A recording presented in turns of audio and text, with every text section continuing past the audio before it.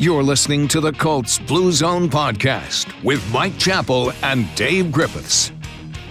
All right, welcome to this edition of the Colts Blue Zone Podcast. Matt Adams here alongside Mike Chappell. Dave Griffiths on the injured list this week, so it'll just be Mike and me, and we've got a lot of stuff to talk about this week. Playoffs starting Saturday. Colts will not be part of that, unfortunately, but we did hear from Anthony Richardson on Thursday, as well as Colts GM Chris Ballard. So, Chap, we've got plenty of stuff to talk about, but we'll start out with some of the coaching changes around the NFL here. Bill Belichick out in New England, they announced this morning he'll be replaced with Gerard Mayo. Yeah, it's funny. Somebody talked about how with the Patriots, like 3 or 4 of these guys have Patriots ties. Of course, Belichick, Pete Carroll, Mike Vrabel, and there's another one. So you always wonder about that Patriot coaching tree. Well, Josh McDaniels, who crashed and burned again. But no, it's really amazing. And boy, that news cycle we had, meaning we and the media had, was it 24 hours or less with Belichick and Carroll and Vrabel and, oh, by the way, Nick Saban. Nick Saban, legendary it's college football coach. You're talking, 1,000 wins and on the Mount Rushmore of coaches at any level. Belichick, in all these guys, it's really amazing. And it's kind of curious how quickly the Patriots took care of their situation by having a plan in place. This is what the Colts did with Jim Caldwell when Tony left, is they had it planned out that now I can't remember if it was written in the contract, but they had a succession plan in place with Jim Caldwell, and that's why anyone wondering why they're not going through the coaching search and the Rooney Rule and all that stuff, it's because it was written in the contract ahead of the season and the league knew about it. And that's just a weird thing because he's been there for, 24 seasons? He's 37. Oh, you're talking Belichick. I'm talking about Mayo. But Mayo's been there. He's former Patriot, but he's 37 years old. All of a sudden, he's the youngest coach replacing an icon. I tell you, I always wanted to be the guy who replaced the guy who replaced the icon, because replacing it's such a hard Saban and Belichick, it's going to be tough. Such a hard act to follow. And so it'll be weird when you watch football next year and you tune to a Patriots game and you won't have Belichick in his hoodie and his cucutoff sleeves there.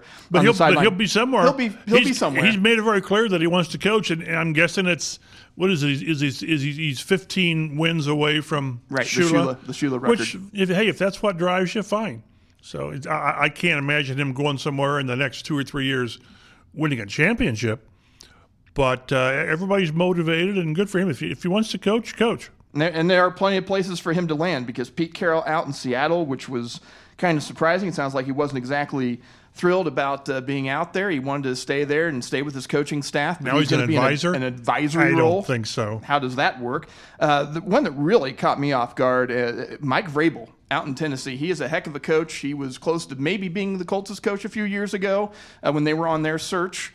And he's out. He's a really, really good coach. He's not going to last very long out there. Ron Rivera out in Washington. Arthur Smith out in Atlanta. Not really a big surprise out there. And then we have our three teams that let go of their coaches during the season. You have the Chargers, the Raiders, and the Panthers. So all landing spots. If Belichick wants to coach somewhere, there are still some places for him. And I don't think Vrabel's going to be out there as a free agent coach for too much longer. Talking to some people about Vrabel, and it just took me by surprise. And it appears that internally there was something going on, ownership and Vrabel. That's the only explanation and for it. And somebody mentioned that sources and all this stuff, since we're on a podcast, who cares?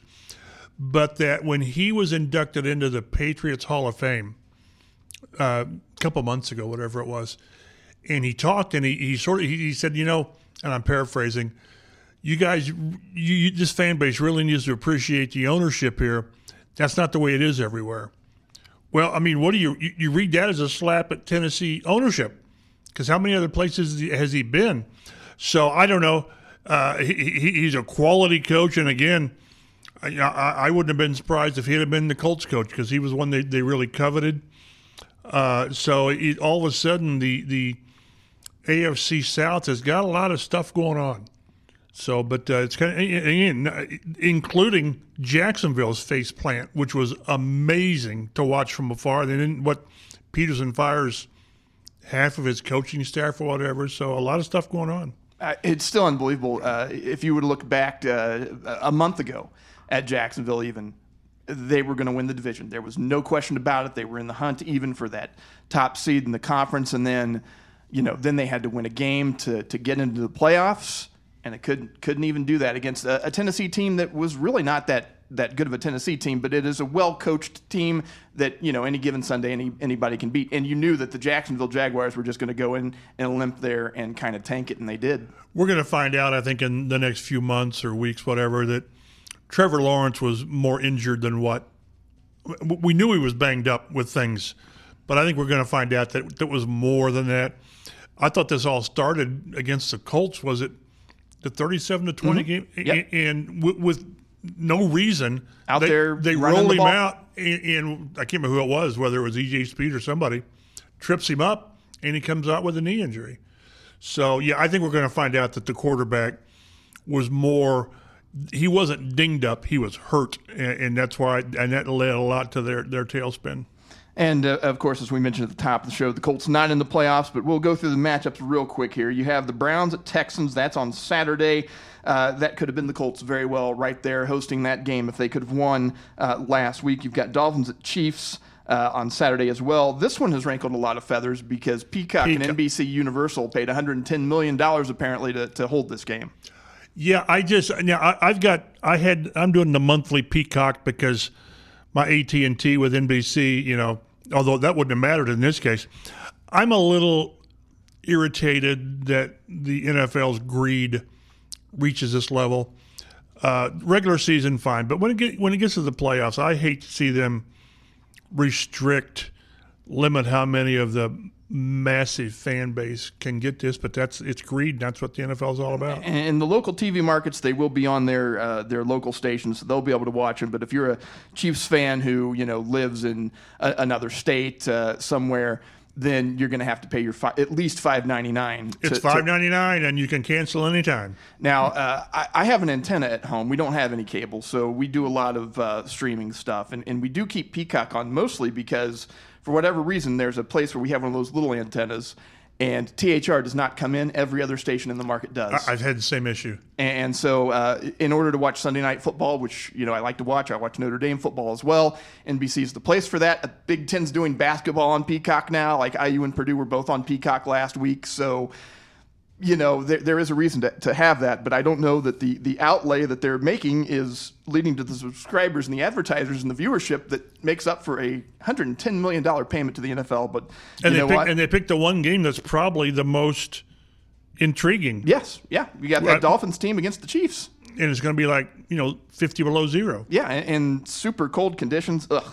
So rest of the playoff schedule on Sunday, you've got 3 games. You've got Steelers at Bills, Packers at Cowboys, Rams at Lions, and then oddly again, the NFL Monday Night Football with a playoff game, Eagles at Bucs. Who cares about shorter weeks? They just don't care. They don't, do they? Not in the postseason, you think they would, but I guess they don't. But that's the 6 games for the playoffs. Would also like to mention coming out this week, Jim Irsay, recovering from respiratory illness. He's usually accessible, usually out in public. We see him a lot. Seems like we haven't seen him in a little bit, so he's been sick. The team's saying that severe respiratory illness, receiving some excellent care. Have you heard anything else about that chap? Chris Ballard mentioned yesterday, he was asked that. He said he's stable and he's working through that. Now, whatever stable means, I don't know. But, it's been 2 or 3 weeks since we've seen him.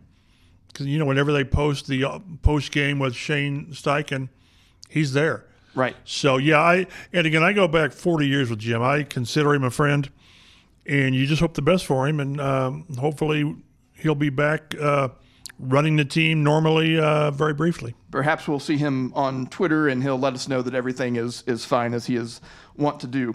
All right, before we get into the meat of our show, in which we're going to discuss what Anthony Richardson and Chris Ballard said during their respective news conferences yesterday, we do want to do a quick rewind of the way the season ended for the Colts with a 23-17 loss to the Houston Texans. It all kind of came down to 4th and 1. That's what a lot of people will think of for this game. Chap, what did you think a little bit of that last play and kind of how the game went for the Colts? A lot was made and is still made about having – he was a 4th-string running back, Tyler Goodson. He wasn't 30, he was 4th-string running back. it was a perfect play. I mean, that's one, if you draw it up, you're going to say, well, hopefully we'll get this, and you got exactly what you wanted. All it took was the quarterback making a 10-yard throw. And I've seen tougher catches, but you've got a running back sort of moving away and trying to prepare to get the first down, and it's low and behind him. And again, let's keep in mind that now I think he may have scored. If he got a better throw, he might have scored. Cut inside Pittman's block, and you don't know. They still would have had to score if they convert the fourth down. Just make it an easier play for your running back. And talking to Rick Venturi, he thinks one of the biggest plays, maybe even bigger than the 4th and 1, was the 75-yard touchdown on their first play. Set the tone for the rest of that It set the tone, and you're playing catch-up. And, Gus Bradley will be back as coordinator, which rankles a lot of people. And my biggest complaint, yes, he's playing with a secondary that was young and experienced, and that's on Ballard and the personnel people. But when the other team has virtually one player, skill player, that can hurt you, and he goes for 195, 196, that's inexcusable. He had, let's not forget that in the first game he had like 140 yards. So he had like 300 yards, 350 yards in 2 games. That's what bothered me. And there were a ton of receivers that had 120, 140. They've got to get that cleaned up. But for all the anti-Gus Bradley people out there, too bad he's coming back. Well, and Nico Collins had 74% of C.J. Stroud's yards. In receptions in that game. You do whatever it takes to not let him be the guy. And he's the only guy, because they didn't have, at least the last time they played, they had Tank Dell. That guy could get you a little bit, but nobody else on this roster, and the wide receiving core especially, is going to scare you. So you've got to focus on that guy. And I guess maybe some sort of missed communication or some sort of missed assignment back there in the secondary, but you cannot let your rookie cornerback go one-on-one with that guy and give up a 75-yard touchdown, because at that point of the game, the Colts had gone downfield. They'd scored the field goal. Would we have loved a touchdown? Yes, of course we would have, but the crowd was really into it. Like when C.J. Stroud got there and he was calling the play out the line of scrimmage, you could hear through the TV broadcast anyway, that crowd very, very loud. Right. As soon as he throws that ball, everybody sees him running past Juju Brents, nobody back there in secondary for safety help, and then that was dead silence. And they had to have safety help. I don't know what Nick Cross was doing. They only had one other guy out on the route. I think a tight end was underneath, and they had that covered. I don't know whether that's a result, again, of going with young players. How many times this year did we see touchdowns and the corner or the secondary, they're pointing at each other in the overtime against the Rams with the rookie Nakua? Holy smokes, he's wide open. Yep, Kenny Moore, Juju Brents, and they were communicating before that play even happened, and then they were like, we missed So, again, they sort of set themselves up for this, and then it certainly didn't help with Isaiah Rodgers' suspension and, Juju Brents. One of the things, and we'll get into a little bit with Ballard talking about the secondary, is Juju Brents barely practiced. He misses all the offseason with the wrist. Training camp, he has a hamstring. That bleeds into the season. He starts back. He has this. So it wasn't a lost season by any stretch.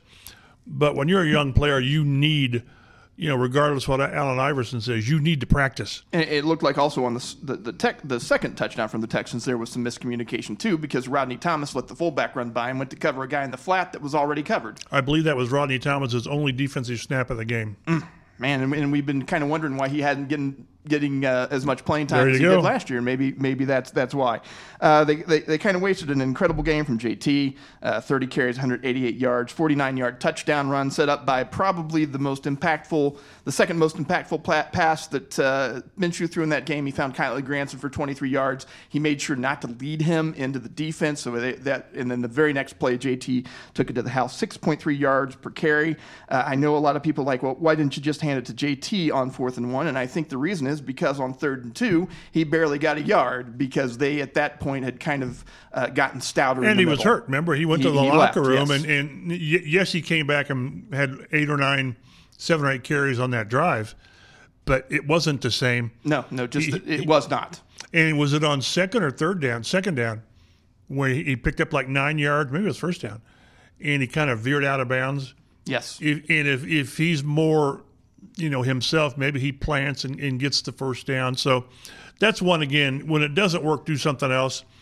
We're talking about the 4th and 1 with the incomplete pass, and let's say they go 4th and 1 and they run JT behind Quentin Nelson, and he gets stuffed, because there have been times this year, in that game, where it didn't happen. Mm-hmm. It didn't work. Then the criticism is, well, I can't believe you ran an injured running back on the most important play. So do something else. Do something. When it doesn't work, do something else. Do something else. It was a 10-yard pass, for crying out loud. Complete the pass. I was kind of surprised. It's too bad a little bit that they had to go. They went for that 2-point conversion earlier, and they did the pop pass to Mo Alley Cox, because if they hadn't had to do that earlier in the game, I think that's what we might have seen here, because that play has worked for them a handful of times very, very well this year. They've always got that list of 4 or 5 plays that, if we get in this situation, 2-point conversion, 4th and 1, we saw that 3 or 4 times this year. Yes. They're not gadget plays. They're just plays that if the situation's right. And again, when it doesn't work, do something else. But as Shane Steichen said, and people hate to hear, we got the look we wanted. We got everything we wanted except the completed pass. And what's really crazy, and it sort of drives it home to me, the value of Jonathan Taylor, the 188, and you lose. Remember his 1,800-yard season, which was the greatest season by a Colt running back ever, and you don't make the playoffs. Missed him. Yep. You've got to have, no matter, his 188 was the second most yards by a Colt ever in a loss. Marshall Faulk had 192 against Baltimore. But it just shows you that no matter what the running back does and however great he is, the quarterback's got to make 5 or 6 plays or you're not going to win. And I hate to be cliche, but a team also is kind of what it is sometimes. And with the Colts this year, we saw some situations where, hey, they got a big sack on 2nd down, but it's 3rd and 16, and the other team converts. And we saw that a couple of times on the go-ahead drive from the Texans, where the Colts got him into a 2nd and 20, immediately missed a tackle, gave up a 17-yard pass play, then gave up a first down. They had 3 of those plays on that drive. It was unbelievable. It drives you nuts. And they had a 1st and 20, and that got erased on a 2nd and 14 by what I thought was a throwaway, but Nico Collins makes this incredible catch on this throw. So, basically what I'm saying is quarterback play, being able to make plays in the passing game. When you can do it, you can win ball games. And when you can't, then you find yourself on the short end of the stick here. And no turnovers for the Colts. Technically, they had one at the very end of the game on the laterals, but right. The offense didn't turn the ball over. And they had been it was 18-2 in their last 20 games with no turnovers. So, and that was always the major blueprint for this Minshew team is don't turn the ball over, and you got you're pretty good. They were got a chance. They were 5-0 this year, but and we'll get into it a little bit later or next week about the backup quarterback, and he was the reason that they were in that position to get into that position. But he just had an awful game, 140 yards passing, and gosh, it was just he wasn't under major duress on that play. Just complete the pass. And Stroud was I think he doubled or almost doubled his yards per completion in this game because right. It was just when they could. Of course, some of that's the Jonathan Taylor effect, especially in the second half. You're not passing as much, but even sometimes when those plays were there, they just could not quite get to go. Mo dropped 1-2 on what would have been a nice catch. So. Oh, well, we're gonna move past because there's nothing you can do about it. There's nothing you can do about this game. They lost. They're out of the playoffs. 9-8 the final record there, and 3rd in the AFC South because Jacksonville still has the tiebreaker on them. But we will move ahead. Well, that's a good thing, though. That means you'll get a 3rd place schedule. Well, that's true. One thing people need to keep in mind. It used to be that when you've got the last place schedule, when you got the 1st place schedule, it was more impactful because you played more games based on that. Now you play 3. You'll play 3 games against teams at the same spot in the standings. It matters, but it's not like it used to be. Yeah, and so, because you've got 6 games against divisional opponents, then 4 games each against the conference, and that leaves those other 3 against the 3rd place teams with the 17-game schedule. So we'll move past the 2023-2024 season. We'll look ahead at 2024. The Colts are already on their way to doing that because one thing they did yesterday is they made Anthony Richardson available for more than 20 minutes yesterday. And, we have talked about the guy before. I tend to call him a kid because he's still so young, which is dumb because I'm 43, so I'm not exactly, super, super, super old. But just the guy, the kid, seems to have such a good head on his shoulders. And it was really nice to listen to him yesterday. Talked a little bit about his shoulder injury and his recovery and kind of how he approaches football. What did you take away from him yesterday, Chap? Yeah, the plan is for him to start throwing in February, which is a good thing. They don't, OTAs, or not OTAs, but the offseason program starts probably early April. So he's on a good timeline. But I'm always struck by, we had, before the season began, we had the 7 or 8 of the core people that cover the team sat down one afternoon and talked, it was like an hour. And you're just struck by the maturity level. Remember, he brought his family with him to town to sort of keep him grounded. Because if you're, at the time he would have been 20, can you imagine dropping a 20-year-old in a new environment with not a lot of leadership or structure? I mean, holy smokes, things that you can Recipe for disaster. Oh, what could go wrong? Yeah, well, exactly. Let me give you a list of 10. But I've always been struck by that. And again, he talked about how he considered not having surgery, but then everyone looked at the long-term benefits, and surgery was the right thing. He started 4 games, 173 snaps, not what we anticipated for his rookie year, but that's one of the reasons where Ballard was going back and forth between being discouraged, disappointed, and encouraged. Because last year at this time, he didn't know who his head coach or his quarterback was. Way different this year. And now he's got them both. And Ballard, he's pretty smart. He said, he kind of boosts Richardson, but he also not too much. He said, let's not crown him yet. So he also said that about Jacob Eason several years ago. But it's the quarterback. I thought we saw enough of him that he gives you reason to believe. Got to stay healthy. But I'm very struck by just the mental makeup of. He's 21. I mean, how many guys that are 21 are this put together, mentally and grounded? So I'm encouraged. Yeah, he decided it was in the best interest to have surgery. He kind of consulted the training staff, consulted a few different doctors, his agent, his family, and they all kind of said, you know what, just be best for you to go and get healthy. So he went ahead and did that, got the surgery, and, it'll all be about the shoulder next year, and then a little bit about, are you going to change your playing style a little bit? And I think the takeaway for me is not really. But we are going to try to be a little bit smarter situationally. So if we're in a 1st and 10 situation and all I can get is 4 yards and go out of bounds, I'm going to get the 4 yards and go out of bounds instead of... Don't burrow and try to get 3 more. No reason to lower the shoulder to get 3 yards that you can easily pick up on the next play. And that's what they went through, and Ballard referred to it with Andrew Luck. He said they're very similar in terms of their mental, how they're wired. And this was a career-long internal battle with Andrew Luck, and you could say maybe it contributed to a short career. I don't know. I mean, the supporting cast around him had a lot to do with it as well, the offensive line. But yeah, it's know when to say when, and that's easy to say in a meeting room on a Thursday. And when you get out there in a game, you're just the instinct. That's what Chris Ballard said. He said, Andrew, why did you do that? Well, he said, I guess my instincts took over. But there's got to be a time, and it's a learning curve. We said at the time, and the team for whatever reason didn't agree with us.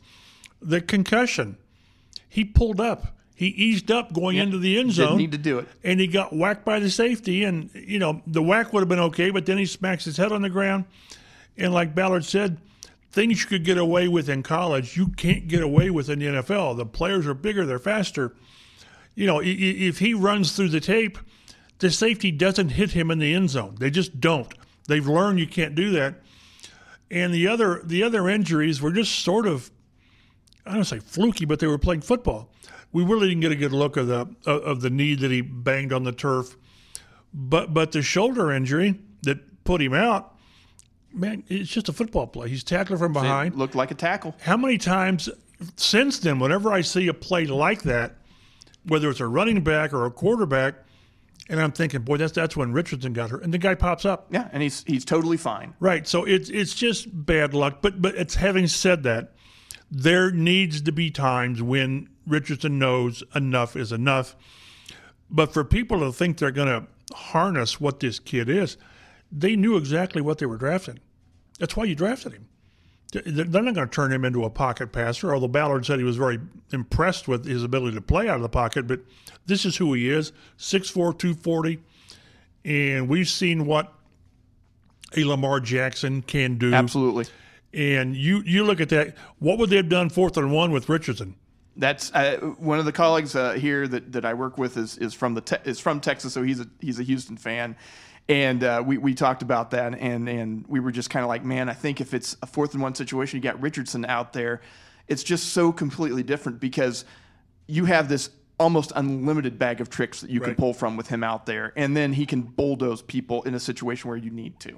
Yeah, and again with Richardson going, or with JT going for 188, that might have been 250 with a quarterback. Because you've got to account for Richardson as well. Right, and I'm not comparing Richardson with where Lamar Jackson is. I'm just saying the type of player and the type of threat. You just have to play the Colts differently with Anthony Richardson.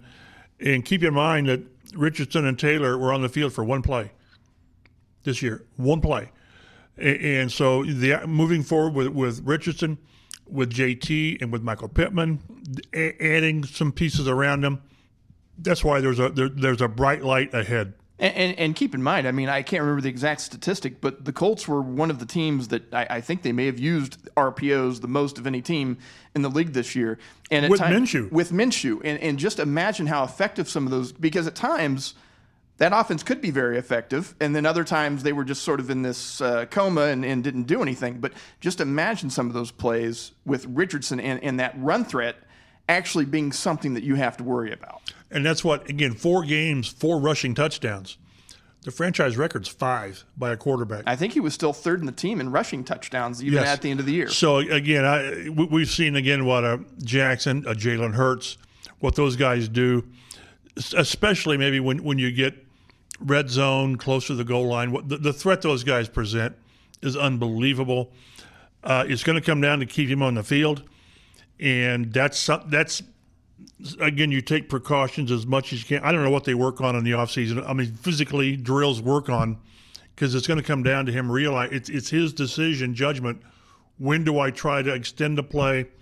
When do I say enough's enough? And that's going to be more on Richardson than anything the Colts can do teaching-wise. Now, one thing he did mention is that the injury, because obviously his right arm, and that's his dominant hand, was immobilized, is that he got a little more comfortable with using his left hand. But you don't think we're going to see any left-handed throwing, do you, Mike? No, we asked him because he said he was sort of playing around with learning how to, or being better at left-handed.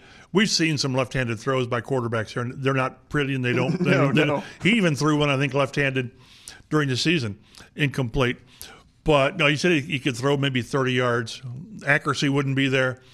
But that's what I like about him. He gives you personality, and, you know, we've had a lot of players, not just quarterbacks, players who have great personality and can't play at the right level. This guy seems to be the entire package. I said early on, I compared his maturity level to Edgerrin James. From their upbringing and how they approach things. If he even remotely approaches Edgerrin James, not on the field, but how he worked, he understood. Like Ballard said, you've got to understand that the fun is in the process. The process during the week gets you to Sunday, so you've got to understand it and embrace the process. Edgerrin James always did that, and I think this kid, 21-year-old, will do as well. Yeah, well, and so that kind of wraps up our thoughts on Anthony Richardson. Again, good to see him up there, always compelling up on the podium in front of the microphone, and the kid just seems like he's got a good head on his shoulders. And, I mean, sky's the limit as long as he can continue to develop and stay healthy. And I think the Colts couldn't be any happier with their current quarterback situation, not just because they finally have a guy after being on this carousel for several years, but from a financial standpoint, and Ballard mentioned this, and we'll go into it a little bit, is that compared to some of the dead money and some of the big contracts. Matt Ryan counted $37 million, I believe. Yeah, I think you're right. And so compared to what they've had to deal with that in the last few years, those big quarterback contracts bringing everything down from a financial standpoint, having to manage those. They've got a guy on a rookie contract right now. They're not paying their backup quarterbacks a ton of money. It does give them some freedom to if they can do it, find a playmaker, get an edge rush, do something impactful in free agency. Yeah, in 4 years or so, he's going to cost you. You hope. Exactly. You hope he's going to cost you $50 million. Who knows what the market? I throw that out there now because that's what it is for those guys now. What's it going to be in 4 years? Holy smokes! Remember when Luck could sign the richest quarterback contract, and it looks does not compare very favorably to some of the current deals these guys are getting. So the onus now is on Ballard and his personnel guys to maximize these next, let's say, 3 years of having a very, very affordable, I was going to say cheap, affordable quarterback. That's where you make hay with locking up players, your own players, and selectively, maybe more aggressively in the open market. And you've got to do it because after that, if you do end up picking your fifth-year option up on the guy, which you want to do, then that's going to be in a new contract, a second contract. It's going to be very expensive, and then But again, that's a good thing. It's a good thing, but then your options on adding pieces become a little bit more limited than they would be currently. So we heard from Ballard yesterday. We've seen Chris Ballard be jovial at some of his end-of-the-year press conferences. The last couple of years, not so much. Not so much. Yeah, because of the way 2021 ended. Still obviously bitter about that because he actually brought that up yesterday. 9-6, and we're rolling, and there was a disconnect. And he even took it a step further, and he said, a lot of that's on me for the players I brought in. My mind went to one player, but he didn't go quite that specific. He didn't mention by name, but we'll say the CW on here. And Dave's not here to defend 27-7, but that's who he was talking about. It was. Yeah, and unprompted, didn't even need to do it. Mentioned it. The Carson Wentz there, of course, being the implication, and then 2022, obviously miserable year. They fired Frank Reich mid-season. They brought in Jeff Saturday. It turned into kind of a clown show on all methods of measurement for a football team, and so he was not super jovial. But this year, a little bit different. He spoke for like 50 minutes, 55 minutes, something along those lines. He covered a lot of stuff. I've got some bullet points down here. I'll go through a couple of them real quick. He said it was a fun season, even though, right afterwards, obviously very mad, didn't want anybody in the building, didn't want to talk to anybody about it. But upon reflection, once you get a little bit of distance from that, fun season, and that tells me he didn't expect this team maybe to do a whole lot this year. And the way that it did end finally was not great, but the end of the year, getting into the position that they were, kind of a surprise to him and also satisfying. And that's why you have to look. That's why I say you balance being really disappointed about how close you came to knowing what the future holds. There's so many pieces in place. There's if you had to prioritize right now, you need to help them in the secondary, corner, safety, and I'm not talking about re-signing your own guys. And I think they could use maybe a tight end. They need a receiver. I don't care what they do with Michael Pittman. Pittman's gonna be a Colt next year. He just is. But you still need another. I think you need a number two. You just do. I thought they totally underused Alec Pierce. Now he did. Part of that's on him, but there's 10 or 12 plays when he's running free, and the quarterback doesn't see him, doesn't trust himself. So those are the ones that jump out at me, secondary and wide receiver. But there's just a lot of young, encouraging pieces in place, and that's why he was able to look ahead. Yeah, and he had a lot of good things to say about as rookies. I know Juju Brents suffered through some injuries this year and tried to play through it, and then he missed several games because of that. But Jalen Jones, Chris Ballard, very high on that. He was a 7th round pick. 7th round. I thought he struggled, but he was a 7th round pick. And you threw him out there. Yeah, and he also knows that, they didn't expect Isaiah Rodgers to get suspended. They didn't expect Dallas Flowers to three or four games into the season. In this season, lose what is your top. Even he's not that experienced, but he's your top corner. That's what we semi-joked back then, that it told you the state of the secondary is when you really miss Dallas Flowers. Yeah, I mean, Darrell Baker was essentially a rookie that you're starting out there. He had struggles, but anyway, he liked what he saw from Jalen Jones. He likes what he saw from Brents. He thinks that, Richardson's got a good future. Daniel Scott, who was a safety for them and tore his ACL in training camp, he said some interesting things about him, about how, that guy, even though he had this bad injury, didn't miss a single practice, and we're really looking forward to getting him healthy next year. Will Mallory as well. He thinks he's developed well and probably developed into one of their best catching tight end. Sort of Dallas Clark type.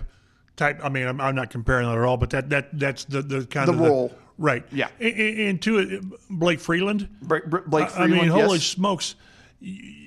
So many and people are stupid. They really are. Well, he starts playing, and then Braden Smith's going to count $18 million or whatever next year. Well, maybe we can just move on from Braden Smith and we got Blake Freeland. No. Blake Freeland showed you at very least he's going to be a quality swing tackle, backup. And you'd love to have those guys. Yes. You just don't want them starting 17 games. As a rookie, they threw him out there like they did with Ryman last year. And Bernie played really well. I think Ryman showed you that he is their left tackle of the future. And he's still growing into the position. So I was going to say, the more we do this, I keep saying, this is why Ballard can look ahead and feel pretty good about where they are. And he was also very happy with the play, and I think fans were too. Offensive line showing a lot of improvement. My goodness, essentially the same unit from last year, and then we did see Freeland play quite a bit, but coaching change there made all the difference in the world. Pro Football Focus, believe whatever you want to put into it, had him the third-ranked offensive line in the league. As much as the offensive line was to blame for last year's, what do you call it, a clown show? Yeah, I did. I called it a clown show. And it was. I thought they were responsible for how well they were this year. Quentin Nelson played top level after struggling last year. Ryman played well. Ryan Kelly, Quentin's a Pro Bowler. Ryan Kelly's he's an alternate. Will Fries and both Braden Smith and Freeland. So really a strong group. They should be back next year. I had a nice exchange with Ryan Kelly about returning, and he said, where are these speculations coming from that I'm retiring? And he was sort of agitated. Now, he can change his mind, but bringing these guys back and the influence of Tony Sperano Jr.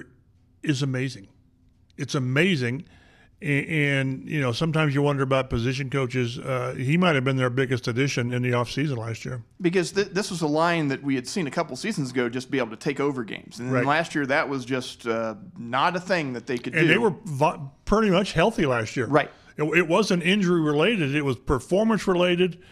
That was the one move they didn't make last year, the position coach, and you wondered why. Of course, now Chris Strausser's in the playoffs with Houston, so I don't know. But offensive line played really well, and if you can build on that next year again, maybe add another interior guy, but this line's pretty well set.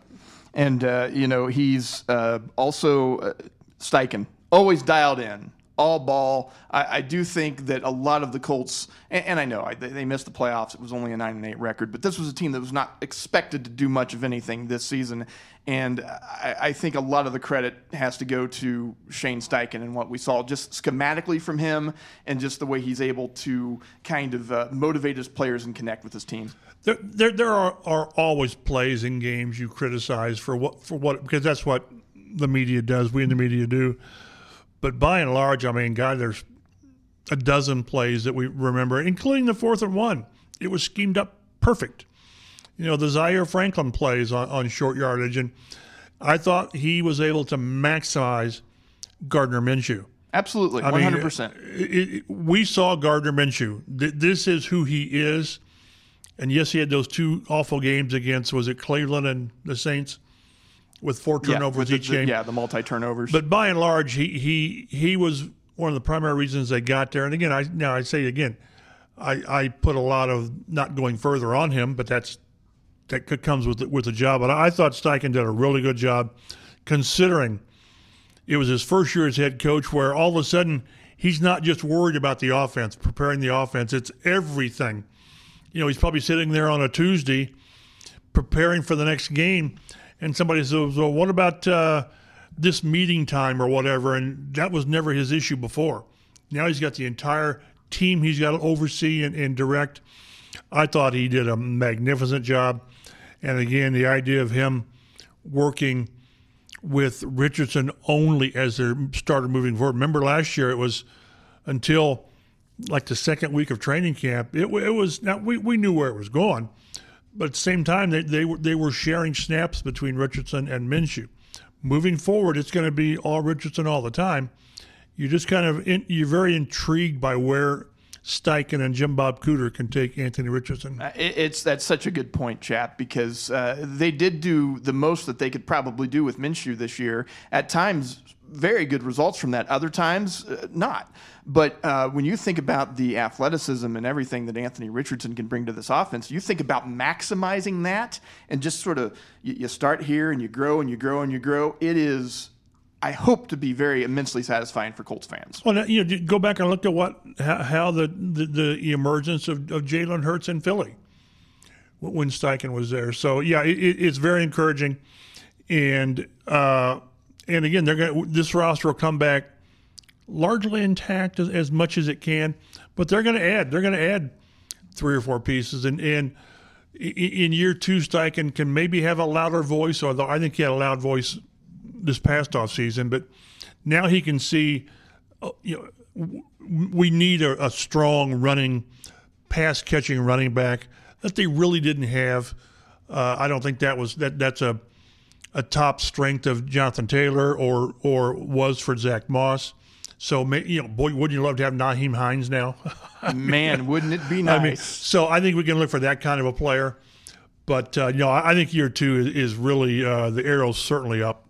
We've talked a lot of offense. We talked a little bit about defense, but a lot of Colts fans have been calling for Gus Bradley to, hit the road. And that Steichen says he likes continuity, and Ballard said yesterday he's under contract. I don't expect that Gus is going to be going anywhere. No, and again, it's funny. I always defer to Rick Venturi, the longtime NFL guy who's very out there with local media. And he said something's got to change. They've got to change their approach. He probably wouldn't mind if the change went deeper than that. But, we need to see better play in the secondary. We need to see a more consistent pass rush, although they had franchise record sacks. Yeah, and they weren't garbage sacks or anything like that. But we do know that in key moments when they needed to get to the quarterback, it didn't happen sometimes. Right. So there has to be changes in the way you do things, more man-to-man, whatever. And I totally understand Bradley protecting the young secondary, because I think what he would have said is, if we do more man-to-man, you saw what happened in the first play against Houston. Well, give that guy some help. So, but no, there needs to be some changes. Maybe they need to bring in Rick to offer his advice, which they won't do. But no, he will give it to them freely, and he does. I mean, he does on the radio. He goes on the radio. And he gives them what for, and I always defer to Rick when it comes to defense and things, because he's smart and I'm dumb. He's got a great defensive mind. Coach with some great coaches. So whether that's something we're going to notice, what they do in training camp or whatever, there has to be a philosophical approach to how they play defense. Since they're not making a change at coordinator. And then we'll take a more in-depth look at, because we've got content to make and stuff, so we don't want to do it all. But we'll take a more in-depth look at free agency, where it stands for the Colts, because there's a pretty long list of guys. But he did mention a few yesterday. One of them, of course, being Michael Pittman Jr., who I think showed this season how essential he can be to this offense. Pitts is really an interesting guy, because you want more. You want Jamar Chase, you want Justin Jefferson. Yeah, you want a guy who can just blow by guys. And to this point, that's not been him. I think he thinks he can be that just from talking to him. He said, it's funny, we talked to him on Monday, I guess it was, and he says he's going to do his due diligence. He owes it to himself to do the due diligence, and he wants to find a place that's the best fit, and maybe will incorporate the deep ball occasionally with him. I don't think he even sniffs free agency. I just don't. Whether they get him locked up with a long-term deal or the franchise tag, and we can argue it's market-driven. It is. But it's also driven by how they've built this roster. There's no plan B for no Michael Pittman. You saw what it's like without Michael Pittman. Atlanta. That was awful. That was vapor lock when nothing worked. If you needed Exhibit A for why you should re-sign Michael Pittman Jr., I know it's just one game, but my goodness, what that offense became when they found out the day before that Pittman was not going to be able to play.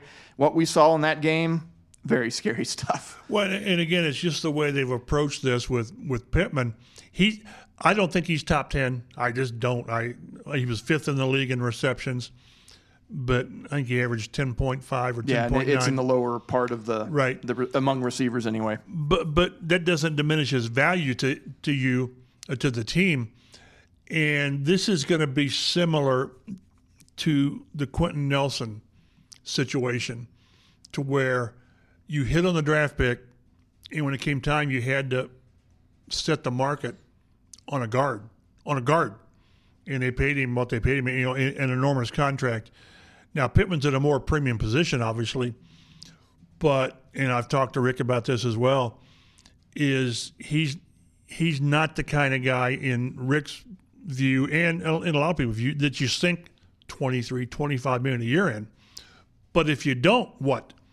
That's why, I tend to think they're going to get the long-term deal done, and we can get into a few of Ballard's comments when he says the market is what the market is, and, this, that, and the other. And he mentioned, maybe you don't want to pay $4 a gallon for gas, but you need gas. Sometimes you have to, yeah. You need that for your car. So I think they're prepared. Now, Pittman's got to be reasonable, whatever that reasonable is. If Pitt's coming in here saying I need to get $25 million a year, I don't know. Are the Colts going to give him 4 years, $100 million? I don't know. The franchise tag's 21.7, and it was kind of clear that Ballard doesn't want to use the franchise tag, and he's not worried about any ramifications. With holding out or not holding out. Not holding out, but not showing up until I don't know. Until you have to. Late August, which is not conducive to growing your quarterback.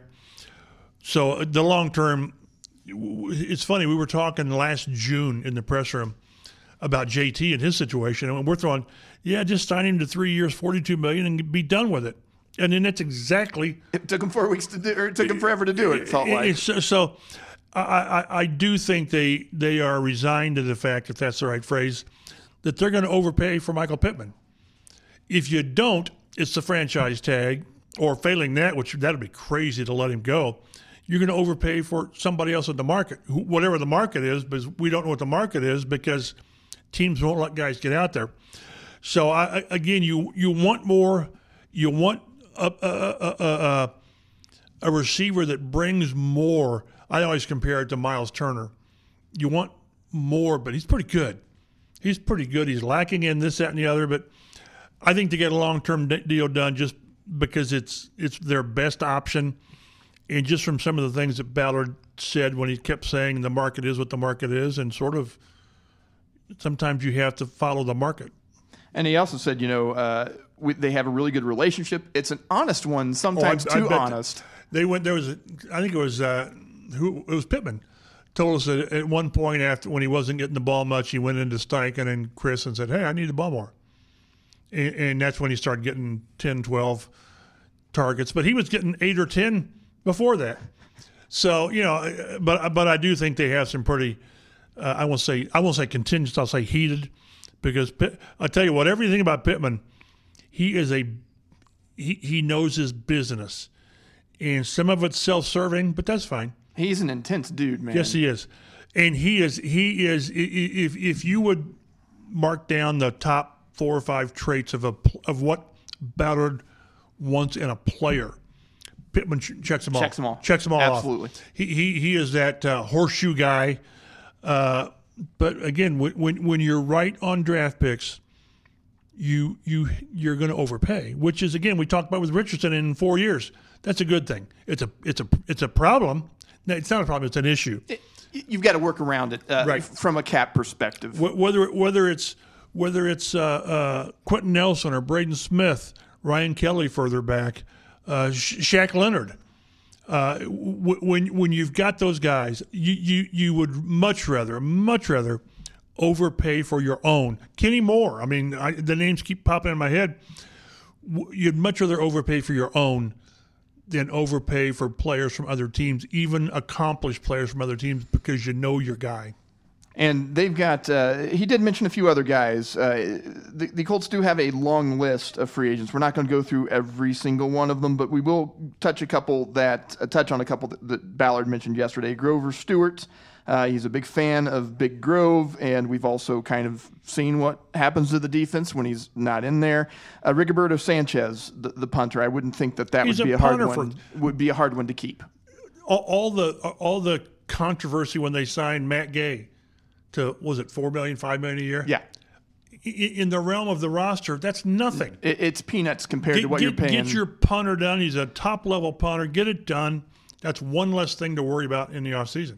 You mentioned Kenny Moore. He'll be a free agent. He had a pretty nice year this year compared to last year, where he seemed a little bit lost and despondent in the defense. They used him a little more effectively this year.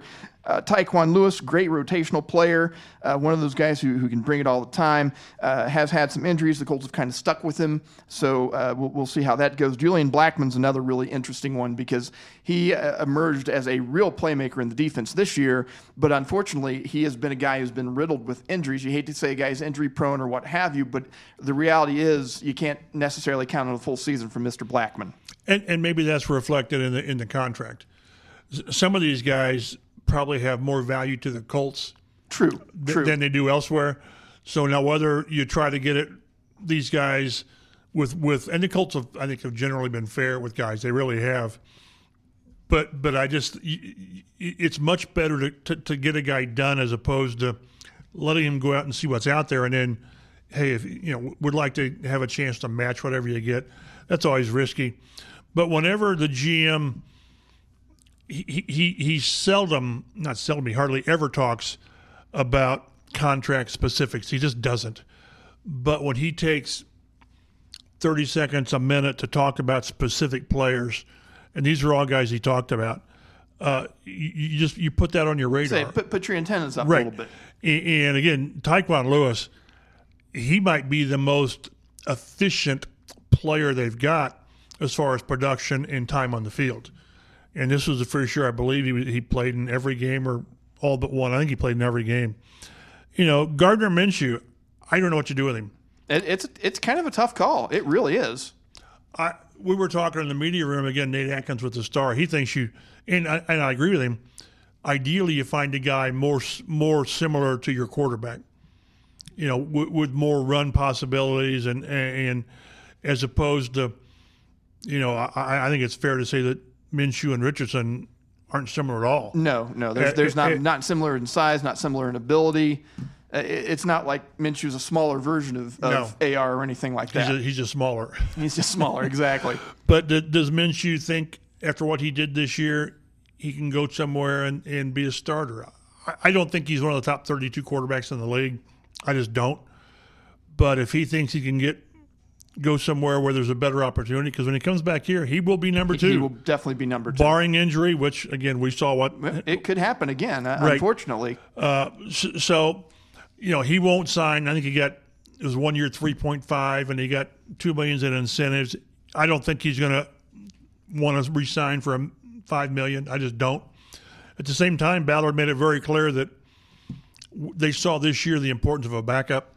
So they're not going to just have somebody here to hold the clipboard. It's going to be somebody they believe that if it takes 2 or 3 games, this guy can come in and win games which we've not always seen that be the case. No, here. we've had a quarterback who had 2 bad ankles have to play a game because they could not start the guy that they had drafted in the 4th round. Jacob Eason would be the guy, and then he came in and promptly threw an interception.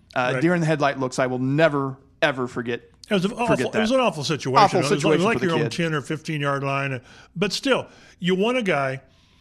Minshew's ideal if you need those 2 or 3 games. Go back to the 2 games that came off the bench. Yeah, tremendous spot starter. Houston and Tennessee, great. But then the longer these guys play, so far Joe Flacco's sort of gone against the grain. But right. Joshua Dobbs, he lit the league on fire for a couple weeks. DeVito, was it Tommy DeVito? Mm-hmm. So at some point, but you need to have a guy, if you believe that, and Ballard said we should legitimately contend for the division every year, and which they've not won since 14, I believe it is, I think which that's is right. ridiculous. It boggles the mind. But you need to have a guy that with the Ray Richardson plays, there's probably going to be a game or 2 that he misses just because you need a guy in Minshew-like talents or experience level is what you need, but they may go a different direction just because of his asking price. Yeah, and if Gardner wants to go and there's a team out there that needs a quality quarterback that can get you through a couple of things. There's a few of them out there. You can't do much worse, really, honestly, than what Minshew brought to the Colts this year. All right, and we'll touch on one more thing real quick from Ballard, and then we'll wrap things up here. He did address some of the suspensions that the Colts had this year, and they've had 8 players either suspended 7 or on suspensions, and then 1 exemption, and then Drew Ogletree. Yeah. So, and his take on that was basically people make mistakes. It doesn't mean they have bad character. Yeah, he said there's football character and personal character, and you hope to have great on both. It was really a hard issue for him to comment on. Yeah, you can't. There's not much you can say, honestly. No, but what he said is accurate. Is that they did some wrong and they were punished, and we'll see if any of these guys figure into the future. I don't think Drew Ogletree has a future in Indy. They've already cut Tony Brown. Isaiah McKenzie is he's a free agent, so you don't do anything with him. So, yeah, and it's just that you can't you kind of cross your fingers. You try to bring in the right type of people, but you can't have the old choir boys at every position.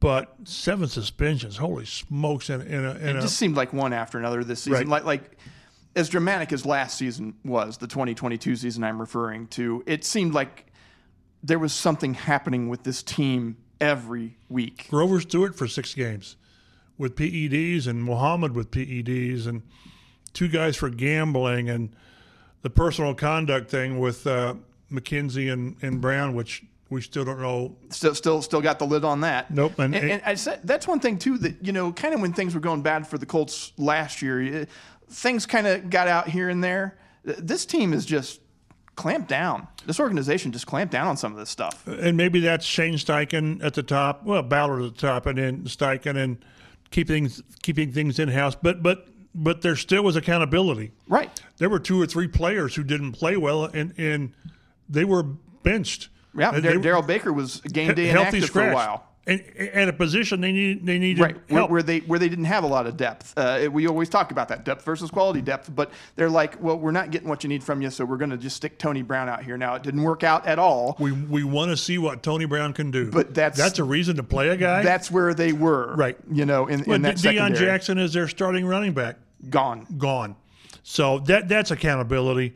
And Shane Steichen isn't a guy who's going to call out players in his press conferences, but you see the accountability in actions by the team and by the coach. Yeah.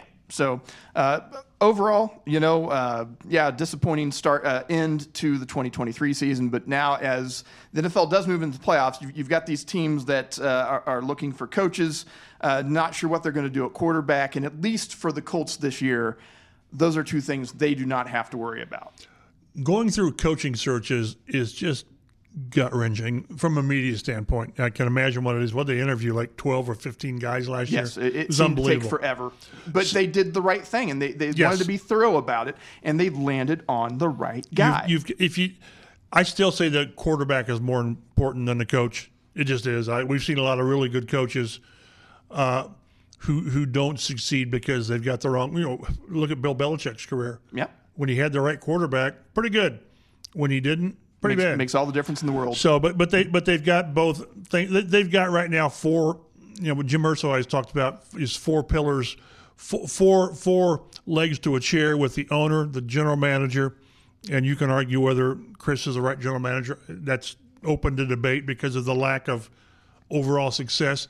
Then the head coach and the quarterback. So again, the future fans are impatient, but the future does appear bright. All right, well, that'll wrap things up for this edition of the Colts Blue Zone Podcast. If you wanted to hear what Anthony Richardson and Chris Ballard had to say, we did post those bonus episodes up on our podcast stream, so you'll find those there. Find us on whatever app you use to listen to podcasts. We're out there. We are out there. For Mike Chappell and for Dave Griffiths, again, on the injured list this week, I'm Matt Adams. Thanks for listening.